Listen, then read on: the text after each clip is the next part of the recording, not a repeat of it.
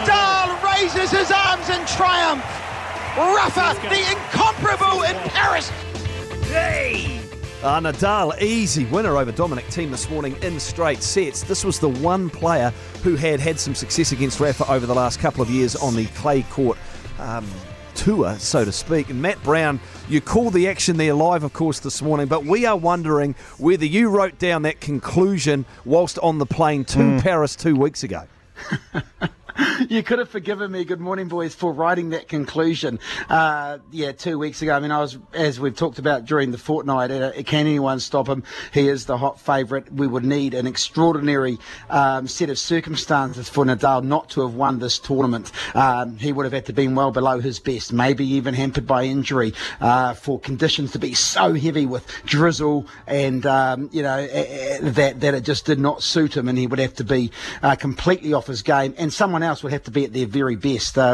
We didn't get that right through the tournament. We got parts of it where there were moments where you wondered whether Nadal, could be tested. And even today, Dominic Thiem, first 2 sets, 4 and 3. It sounds so one-sided, but they were the best part of 2 hours for those 2 sets. And it's just the big points time and time again. Nadal comes up trumps, and he serves so well today. In the third set, he only, I think, conceded when he was serving for it at 5-2. He had only conceded 3 points on serve at that stage, and 2 of them were double faults. So it was just another remarkable display. Thiem tested him, for sure. Thiem will be there again, I think, and probably one day win this title. But I can see Rafa winning the next 3 or 4, as I told you guys before. Mats Wilander said last year, this guy could get to 15. So, how many times do we keep doing this story where at the end of the French Open he's won? How many more has he got in him, do you reckon? Oh, well, I think he's going to be around for the next 2 or 3 years. He just said in his media conference that, look, I'm 32, I don't know what the future holds, and I will just, take it day by day, but this is the most important time of the year for him. I think we'll see over the next couple of years, he might be similar to Federer, where he might just skip some hard courts. He might, take time off out of the game to ensure that longevity. It is amazing that we're talking about Nadal and Federer having won the last 6 Grand Slams, one of them 36, one of them 32. They've split the slams 3 each. It's quite, no one could have forecast this 18 months ago, 2 years ago, that this would have happened. Quite astonishing. And today Nadal, showed why, he is the great champion. Do you realise, guys, he has won now on the centre court, I think it's something like 79 matches. I mean, it's ridiculous. He's lost twice, of course, but not in a final. He's won 11 finals that he's contested in Paris.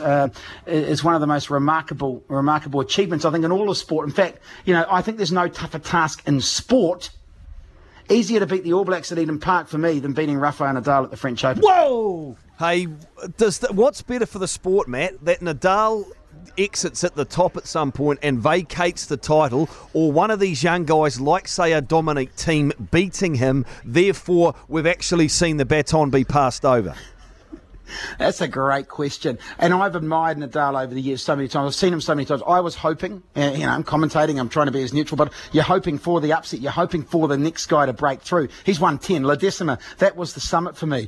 Everything else is kind of like the bonus. But you want to see a guy break through and beat Nadal when Nadal's playing at his best. In other words, a 5-setter. Because Nadal has won every single one of these titles in 3 or 4 sets. He has never been taken to 5 sets in a final at Roland Garros. It's another astonishing, statistic. That's what I want to see, and I think that would be great for the sport. But having said that, I also want to see if Nadal and Federer are good enough to be playing amazing tennis and winning slams, then let's go. Let's keep it going, because, we're living in an era and growing up in a time where, we've never seen this before, and, may not never ever see it again. So when I turn up to work at 4:30, 4:28 or something like that later this week, Matt, you'll be here? Is it Thursday morning you're back? Thursday morning, boys. I arrive 6 a.m. I think it is Wednesday, so I leave tomorrow morning.